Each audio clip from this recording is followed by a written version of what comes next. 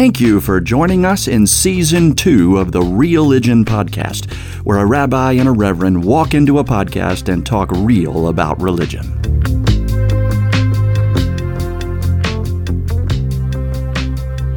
Good afternoon, Reverend Joel. Howdy, Rabbi Eric. How are you, buddy? I'm not usually so formal, but as I see you, you have your robe and collar on. What do you call that? Is there a collar? Yes, that? No robe, okay. Just my clergy shirt and the collar. We had a graveside burial this morning, so I'm sorry. It would have been his 38th birthday, and oh my goodness! And we laid his ashes into the ground with his mom and his sister and his brother and his nephew and some other nearby family. So it was okay. Well, I had penciled in Amazing Grace to sing at the end, and I said, you know what? How about we change that to Happy Birthday? And we sang Happy Birthday as our closing song to Tom. It today would have been his 38th birthday. Wow. Was this someone you knew? A member of the church here, and a precious young man who he had some real sicknesses when he was very young, and they changed him. So he had some developmental differences, but he was a precious, good-hearted, hard-working fella, and a lot of fun with a great sense of humor. And I loved that this church loved him and found a way for him to be fully included in the life of the church. That's a nice thing to hear, and a nice sentiment to have when there are people, and I think we both have experienced this, where they don't necessarily have a community outside of the synagogue, outside of the church. And it's so beautiful to see congregants taking religious values to heart and inviting them into their house or for a meal or checking in on them and seeing how they're doing. Those things are so moving. Yes, very much so. And how are you doing otherwise? It's been a few weeks. Yeah, it has. So you're sabbaticaling, and I was on vacation all last week. So everybody will notice that we skipped a week without an episode, and that's mainly due to me being away on vacation. Eric on sabbatical has all the time in the world to do fun stuff, but me on vacation, I didn't have any. I don't know about all that, but But Joel, you and I have not really touched base, but I have been disciplined. I've been writing.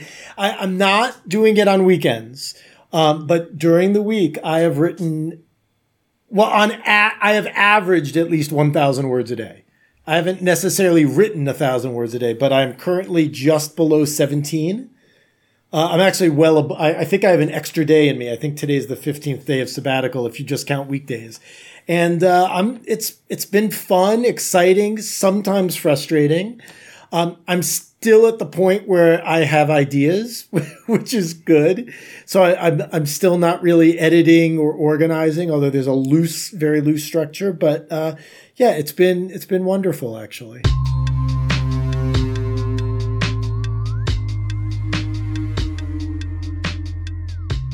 Well, last time we talked about she's and he's, gender issues, and this time we're changing topics on y'all to something that we find problematic. Maybe you will too.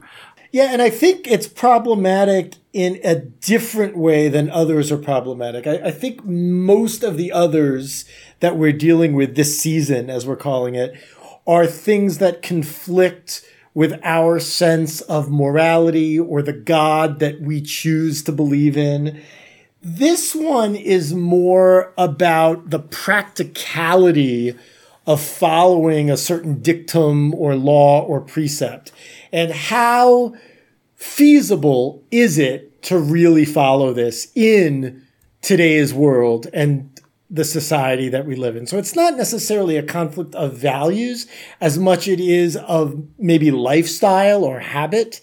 And so I think that's what we're going to get into. So let's dive in.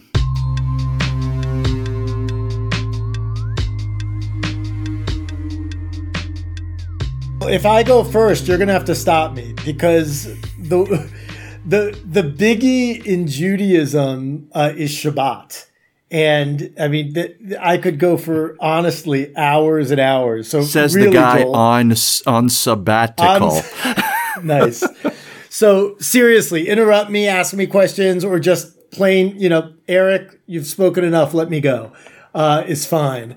But, Shabbat is problematic because certainly, and it's even more problematic in our world in America, where we as a society define our success lots by work. I saw this funny Facebook post the other day, which again had added meaning because I am on sabbatical, which it was like, out of office reply in Europe, gone for the summer, email in September. Out of office reply in America, had to go to the ER for kidney stones, but email me. I should be able to get back to you in a few hours. Right. And so we have a hard time with not working or being still, which were some of the words I think you put into our show notes, Joel. And, Shabbat, as explained and commanded in the Torah, is very different from the legalistic Shabbat that observant Jews follow today. So, in the Torah, it's, God rests on the seventh day. And as we've used this expression before, imitatio Dei, as imitators of God, then we rest on Shabbat, the seventh day of the week. For Jews, that is Friday evening until Saturday evening. Now, what's interesting is the word rest has a very colloquial meaning. It's like, I may take a nap after we do this podcast, although I'm not because I have errands to do. But, we all know what rest is and we all know what work is. But from a Jewish definition, those are very different. And in fact, to observe Shabbat correctly entails a lot of work. It's just a different kind of work. And so our sages in the Talmud, and I promise I'm not going to go too far down this, but I do think it's important for folks to understand, determined that there are things you are and aren't allowed to do on Shabbat that correlate to the idea of resting. And what they decided is that there were 39 actions that the Israelites performed in constructing the tabernacle. So after the Exodus from Egypt, God commands the building of essentially the first sanctuary. We call it the tabernacle. And the Israelites, they built, they painted, they sculpted, all of these things. It was determined that there were 39 different actions involved in building the temple. And those 39 actions are exactly what are prohibited on Shabbat. The challenge for our modern lives, and for, Jews listening to this episode, whether observant or not, this may, you may have some resonance with this, is one of those 39 is lighting a fire, right? The Israelites had to light fires, to forge things, to be able to see. Now, I can't tell you the last time I personally lit a fire, maybe at summer camp years ago, although I probably had an Israeli do it, let's be honest. But what has been determined is that when you start a car, that is akin to lighting a fire. When you turn a stove on, that is like lighting a fire. If you press a button in an elevator, you are lighting a fire. So all of those things are prohibited on Shabbat, thus causing huge practical concerns. And this is true even for the most observant, although in their case, they've made it a priority to follow those. And so that's why oftentimes, observant Orthodox Jews live amongst one another, because it's much more easier to follow these laws. But they are hugely practically problematic. Now, one of the things we've done, and I'm almost done, and then I will rest. One of the things we've done in Reform Judaism is try to observe the spirit of Shabbat, as opposed to necessarily the letter of Shabbat. And so for some people, that means not doing email or, not having meetings on Shabbat. It doesn't mean not actually working, because things happen people are born and die on Shabbat, right? Like those things don't stop. But there are ways to separate it. I may try and study Torah in a more meaningful way on Shabbat than I do other days of the week. Now, again, colloquially, that could be described as work. But for me, it is a way to separate. I think of it more of a separation of Shabbat from the rest of the week. all of that is to say, and then, happy to hear your thoughts or go completely on your own tangent, Joel, that Shabbat is a day of rest philosophically, and I think idealistically makes sense to us, especially as things like meditation and, breathing exercises and mental health become more and more in vogue in society. But the practicalities and the rituals of it are practically problematic, especially for a culture that's so busy looking at their calendar, making it full, and moving on to the next thing.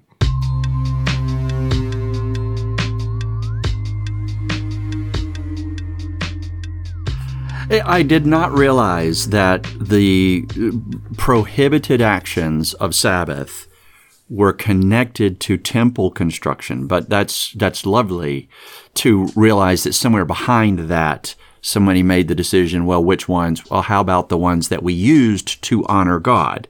When we were building a place where we could go to honor God, those were the actions we needed to do to get that space ready.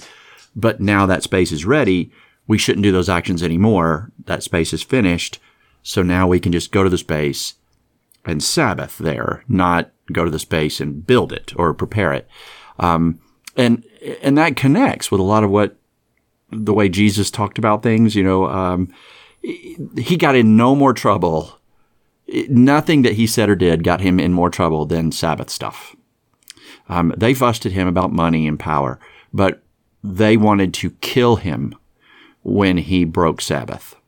There's a story where he and his disciples were just walking by the water through some fields, and his disciples were plucking the heads of the grain off. And it's my understanding if you pluck the heads of grain and rub them in your hand and eat them, it's like trail mix. It's sustenance and it's a snack and it's lovely.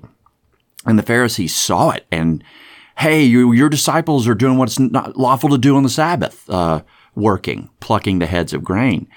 And Jesus' response is something like, oh my gosh, haven't you even read in the Torah that on the Sabbath, priests in the temple break the Sabbath and yet are guiltless? Now, it'd be interesting to see what you think he means by that. But I was hoping you would tell me. Well, there was a story where I think David was when David enters the house of God and he ate the bread of the presence. And it's not lawful for him or his companions to do so. It's only lawful for the priests. But there are times where, haven't you read in the law that on the Sabbath, the priests in the temple break Sabbath, and yet they're considered guiltless. And what he says is, I tell you, something greater than the temple is here, meaning the grand community of God that cannot be bound in a specific place or by specific walls. And if you had known what this means, that God's saying, I desire mercy and sacrifice, you wouldn't condemn those who pluck grains of head on the Sabbath. And in the end, he's addressing so much of what you're talking about. He's saying it's not about the temple. It's about the grand community. It's not about, oh my gosh, he's working, he's plucking grain. It's that he's with his people. He's building community. He's not trying to build a profit. He's not trying to build a personal household. He's not trying to get an errand done. He is existing as a functioning, helpful member of a wider community. And what you just said reminds me of a very practical example of this, which has to do with kids. So, when can we get kids together to do events? On weekends. And so there's lots of community events that are, sorry to use the word again, community building, social action type of events, and they occur on Shabbat. And so there is a debate, it's an ongoing debate, as almost everything is, on whether or not it's appropriate for the Jewish community to participate on Shabbat in these. And, every synagogue and every rabbi has their own customs and rules with this. For us at my congregation, we sometimes do have events like that on Shabbat. It's one, for me, and this is just, my personal opinion, I wouldn't necessarily have a youth group event to go see a movie on a Saturday. but to maybe see a movie about the Holocaust and then have a conversation with a Holocaust survivor, or, talking to me or other clergy about what the Holocaust means. But, something that has a explicitly religious purpose behind it other than, it's fun, which there are places for, especially in youth group, without question. So there are lines to be drawn, but when, Saturday is, again, in America, is one of the weekend days that it's difficult when that's when people are free and kind of want to do things. And of course, traditionally speaking, you can't get in your car, you can't use electricity, all these things. Now, most Reformed congregations, and I almost could say all, but, there's always one exception. I can't think of a Reformed congregation where the majority of its parishioners, or even any, walk to the synagogue because it's Shabbat. They may walk because the weather's nice and they live close, but not necessarily because it is Shabbat and you don't drive. And as a corollary, when I was in Omaha, in my previous congregation, we had a panel discussion amongst the various denominations, and someone asked the modern Orthodox rabbi, how do you feel about the fact that people do drive to your shul to come to services on Friday? Shouldn't they walk? And he said, well, all I know is that they do walk through the front door. Just love that.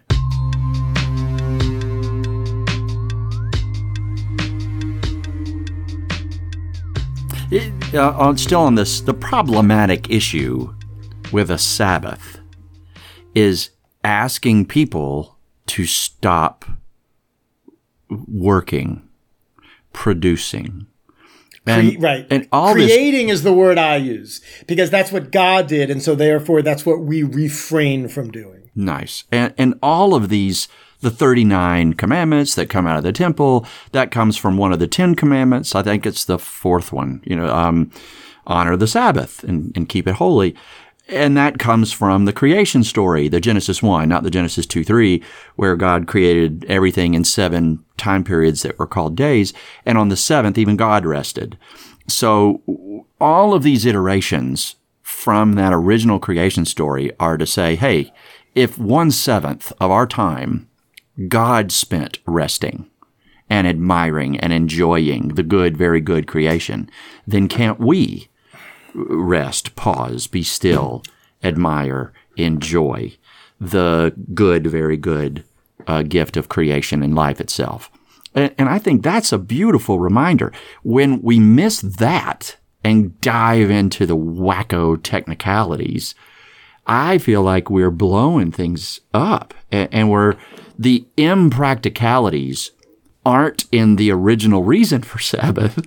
To just take about anything that you do. Say you've got 7 hours or so that you spend working. Fine. Can you get one of those where you kind of rest or kind of play, or you're not attached to the push and pull and grind and whatever. You pause and you play.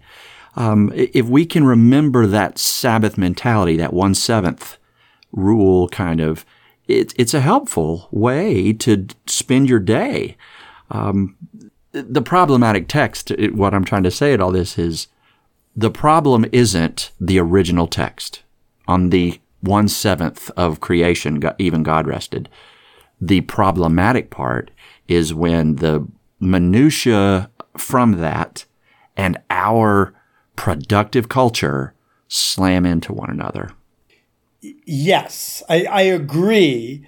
I will tell you, this isn't necessarily a devil's advocate position, as what we call in Judaism as davar acher, another thing, a different opinion, because there's never just two sides, right? There's always another opinion, another thought, something else to learn. So is people who do celebrate Shabbat to the letter, so to speak, with the minutia, often will say that it is not a burden, but a beautiful, holy thing.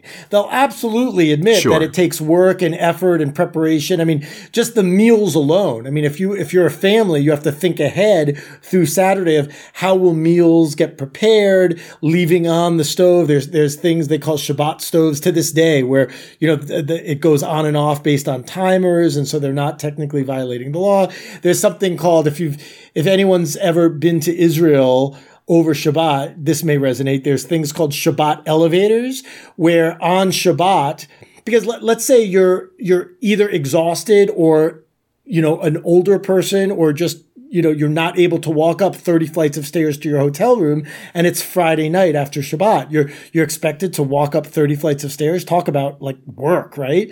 And so the elevator just stops at every floor. No one presses any buttons, thereby getting, bypasses the legality of lighting a fire.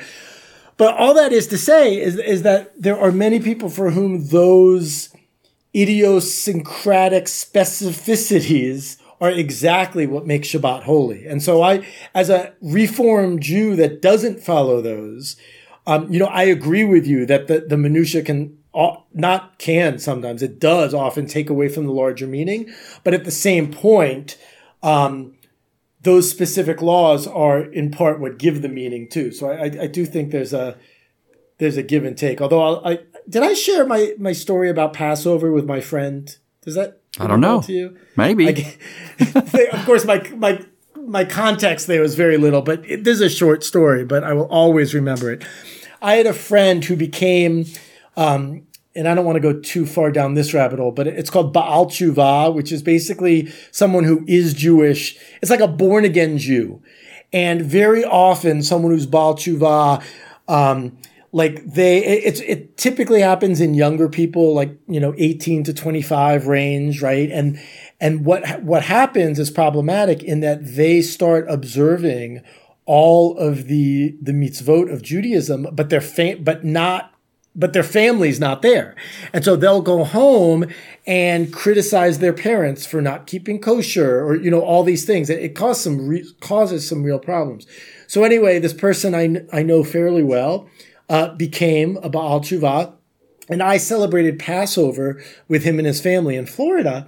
And his father was running the Seder, and it was a very typical, what I call a typical liberal Jewish Seder, 45 minutes long, kind of sprinkling things here and there, nothing too long, right?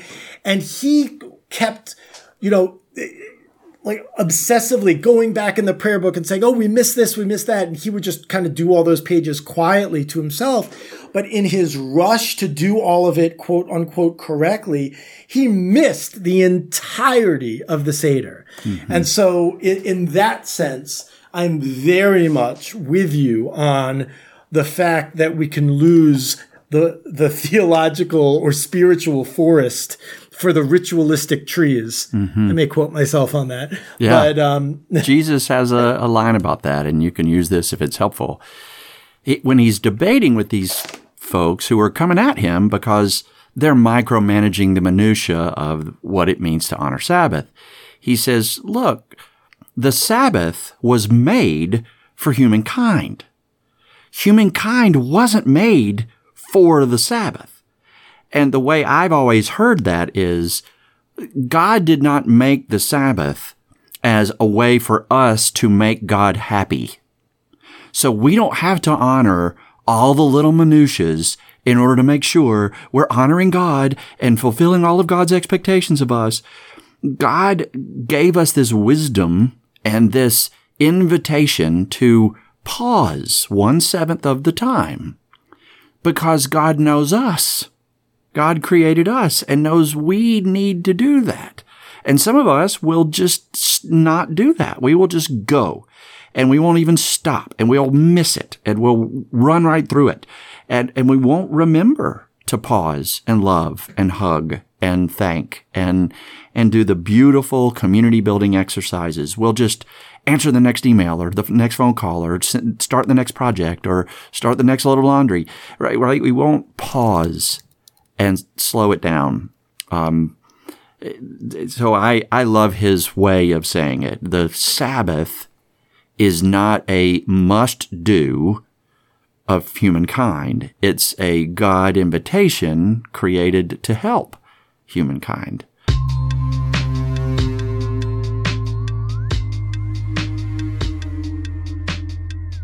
What you just said, I think, is fantastic. And it relates to this prayer we have called the V'ahavta. It's a prayer that Jews say at almost every service. And the way I think of it is there's an overlying paragraph, and then that is very general, and then it goes to the specific. So the first paragraph or the first line is, "You shall love Adonai your Lord with all your heart." And that's one of those very kind of, feel good general philosophical sayings. But then in the paragraph below, it gets very specific as to how to do that. And I'm of the belief that second paragraph, in its specificity, was for a certain place and time. It's up to us to design our own, quote, second paragraph. The first paragraph applies always, but it's incumbent upon us to kind of figure out, okay, how do we, in 2021, in Athens, Georgia, how do we love God, as opposed to how did the authors of our prayer book show their love for God? Nice. There's one more story about the Sabbath where Jesus tries to remind them of the practical application of Sabbath versus the letter of the law interpretation of it. There's a man with a withered hand, and it's Sabbath, and Jesus sees him. And so it says that they all began to look at Jesus to see if he would break the Sabbath and cure or heal on the Sabbath. So he goes over to the man with a withered hand, and he says, "Let me ask everyone here a question. Is it lawful to harm or to heal on the Sabbath? Is it lawful to kill or to give life on the Sabbath?" And it says they were silent. And I think the reason they're silent is, well, the Sabbath doesn't address those kind of issues. The Sabbath isn't about that. We have other commands for that. The Sabbath is its own command, and it speaks to different things. So then he says, okay, let me make it more practical.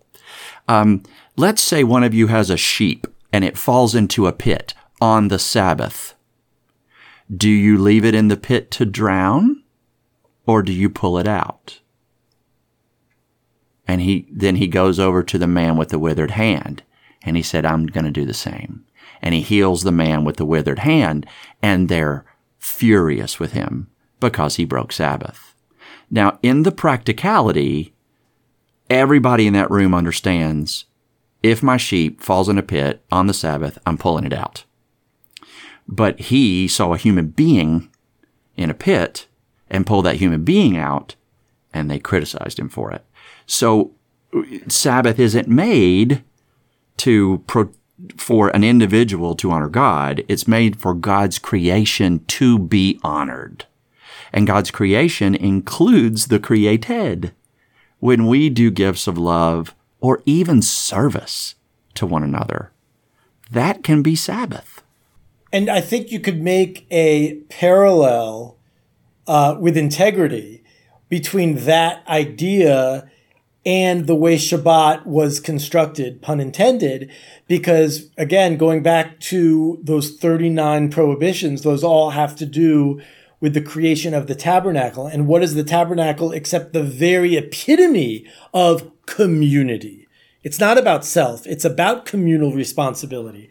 And so if we make Shabbat not about self, that fits with my version of Judaism. It may not fit with everyone else's, but I think it's good food for thought. And I also think, so this is an interesting thing, is in the last, I think, 10, 15 years, one of the things that have gotten Jews into Shabbat, so to speak, has been not the specific Jewish laws and prohibitions surrounding Shabbat, but rather the kind of spiritual idea of resting itself. And so, there are folks in my congregation, and I've mentioned this before, and hopefully this isn't a surprise as we're 22 or however many episodes in, that, there are people in my congregation that would not define themselves as observant Jews in the slightest, and yet are at services almost every Friday. Mm-hmm. And that's not a disconnect.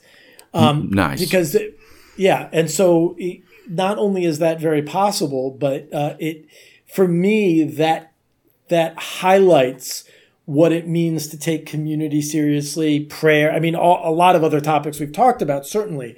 But the fact that they get a nice feeling of separating one day from the other 6, whether it is Jewishly commanded or otherwise. I think it's in the human spirit to appreciate in a longer term the sense of rest and non-creation.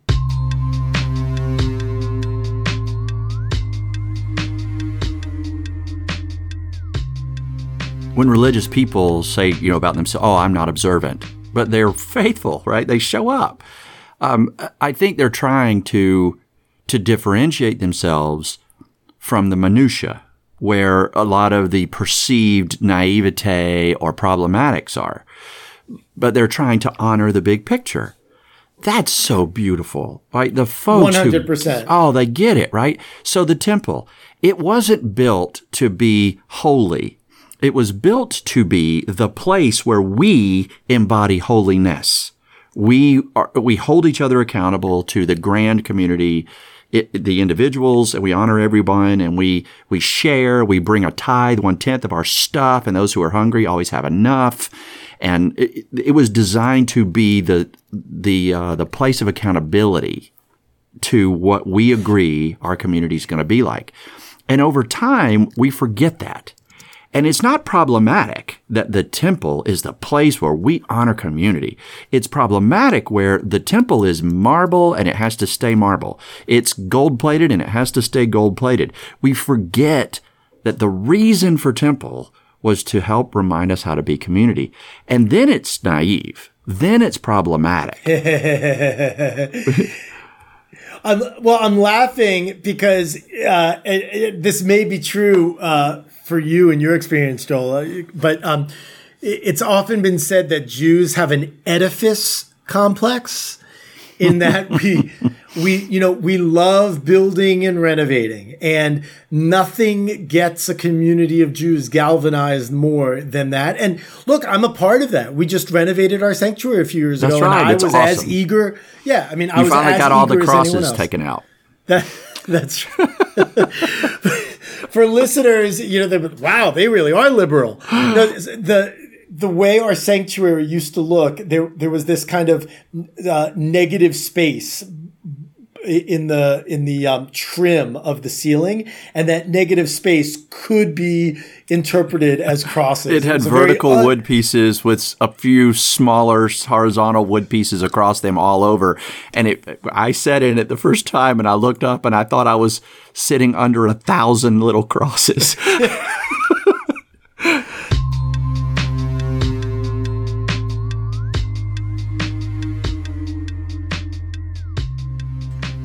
Even during our capital campaign, which again, I was as excited about as anyone else in the congregation, I gave a few sermons about that. This is not the goal.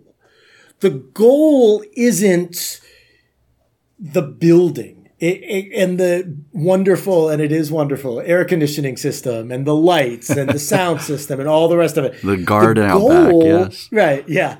The goal is spiritual and meaningful worship that helps to change our lives. Now, I think it aids in that goal, and it's a beautiful aid in that goal, but let's not kid ourselves that it is a step on that process and not the end of that process, as you just said. And yes, the building, right. Or the trappings of the building, or what the building symbolizes in its actual furnishings or whatever. And there will be people who will religiously show up faithfully into that space, and they will begin to associate the space with the faith.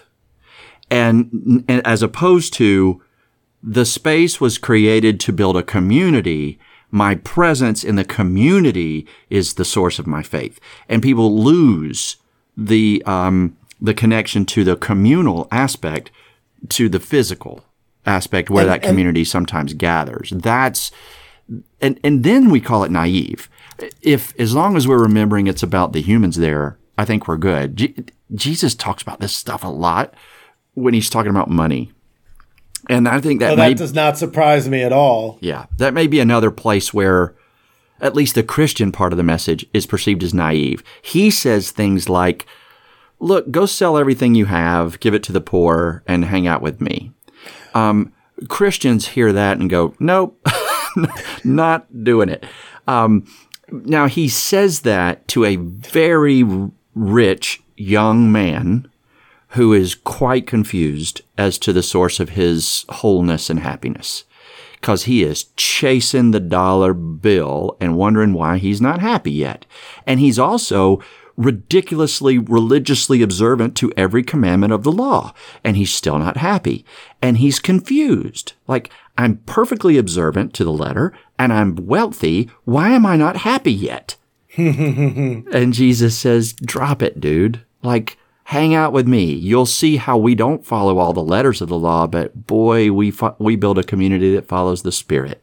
And we're not as obsessed with having more than everybody on the planet. We're just obsessed with making sure everyone on the planet has enough. That reminds me, Joel, I think I have said this on this podcast before, but it's worth repeating, is that a well-known rabbi came to my first year class in Israel and was talking about some of this stuff and said, you know, it's hypocritical for a rabbi to own more than 3 suits and talk about social justice. And then he said, that being said, I own more than 3 suits.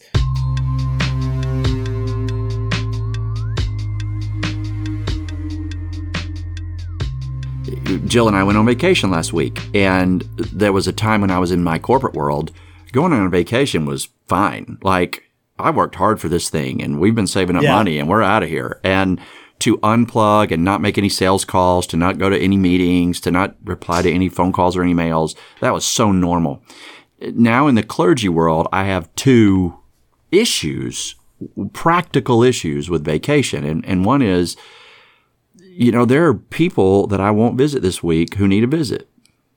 There are people I will not call this week who need a call. And I can't not remember them, even when I am choosing not to call them. And that has a little sting in me. So the discipline as a pastor of taking a vacation is submission to God is God, not me. When I'm on, and I work hard for my people. But I have to be humble enough to say, I need to back up sometimes and trust God and the rest of the community has them. And it's okay. I don't have to go. And the other one is the money. Like, if Jill and I got a sweet deal on a little house down at Rehoboth Beach because a very generous donor gave to our presbytery a semi-beach house about 2 blocks from the beach. And it's lovely. And they have a very affordable rate as opposed to all the other houses around it that clergy can get access to. What a gift. So we paid that money. We went down there and walked to the beach.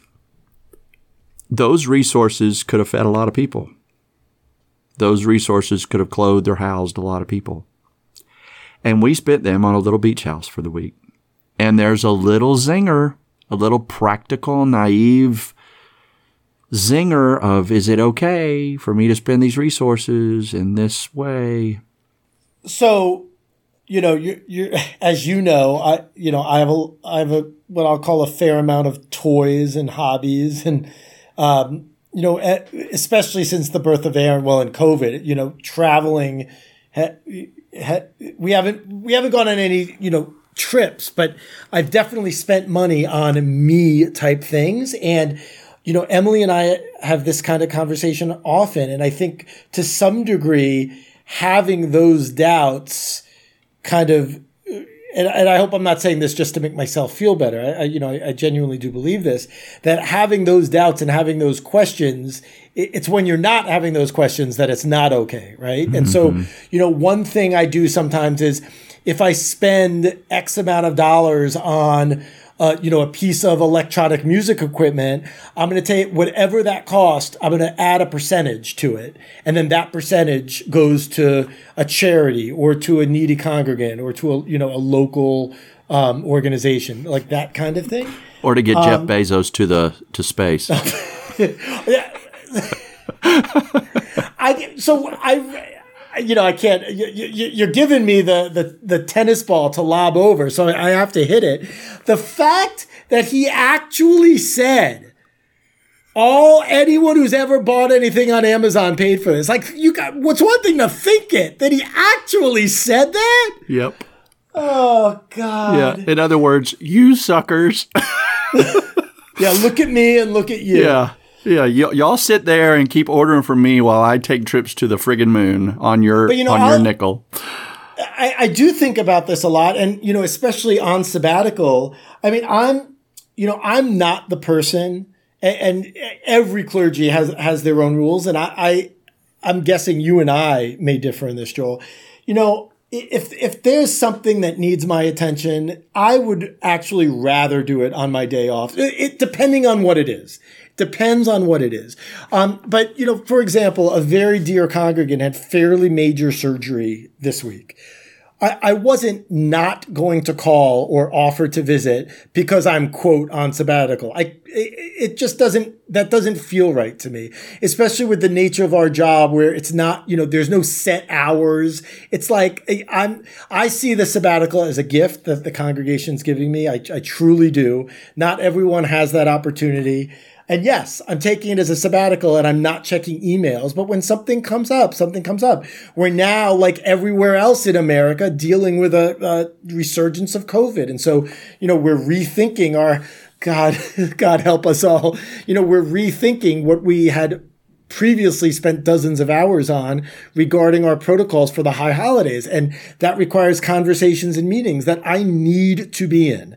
I can't let go to God or right. And so, I tend to think of work, some people call it work life balance. I call it life balance because I know that you and I love being clergy. We also love being fathers and video game players and soccer fans, you more than me on the soccer, but, and all these other things. And is there an appropriate balance? And I think if with integrity you can say yes, then the rest is that minutia that we've been talking about.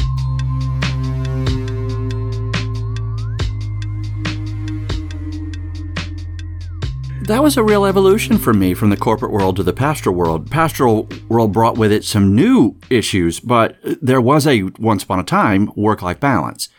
And now I kind of lean with you. I love the way you're saying that. It is more about life balance. It's harder. Like this job is the hardest job I've ever had. All the other jobs, it was way easier to clearly delineate start, stop, boundaries, yes, no's, I'm going, I'm not, I'm responsible, I'm not. This job, all of those things are kind of fuzzy. And it's not based off of my own definition of where I am responsible or accountable or needed or whatever. It's based on other people's perceptions, and all those other people have different perceptions.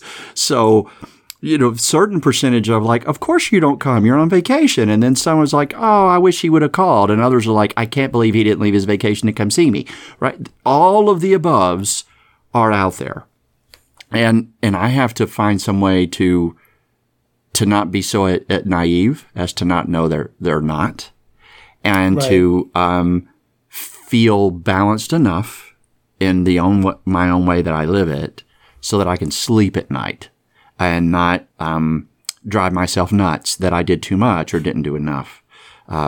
Jesus talks about this at one point. He says, and this is problematic, don't worry about your life, what you're going to eat.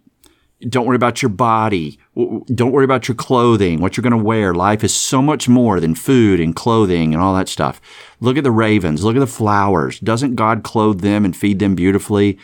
And God knows you and loves you. God is just strive to build a beautiful community, God's kingdom, and everyone will have more than enough. And I think that's probably true. Like everything that has been provided, there's more than enough for everybody. And when I look and see somebody who doesn't have enough, my assumption is that's because somebody else maybe me, has too much.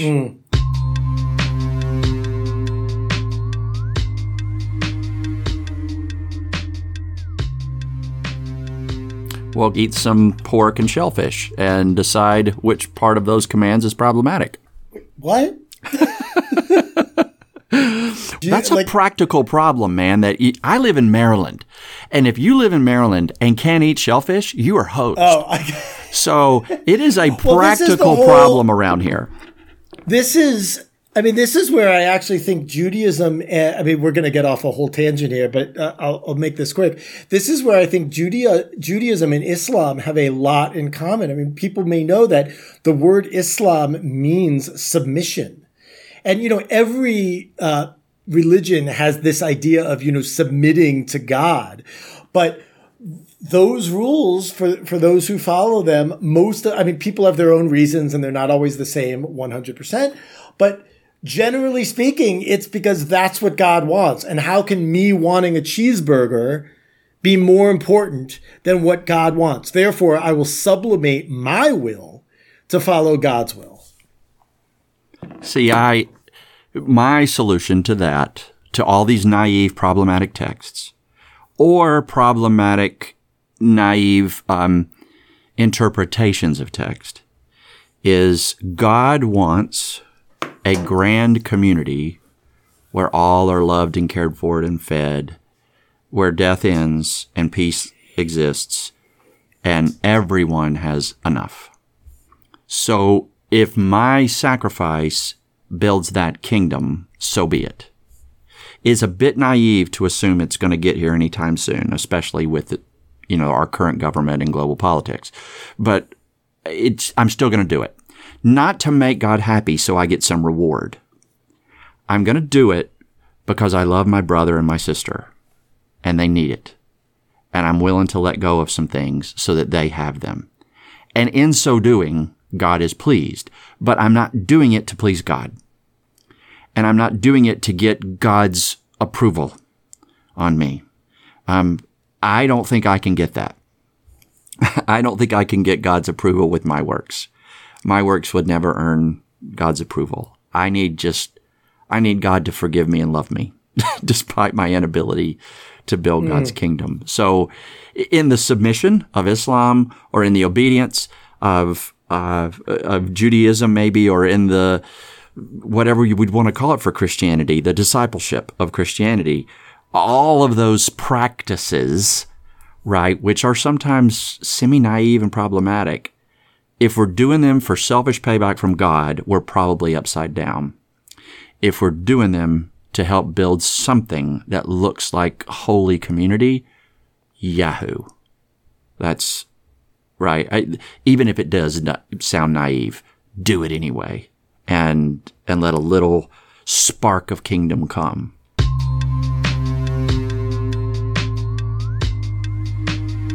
So, what was it Batman where it's like next week, yes.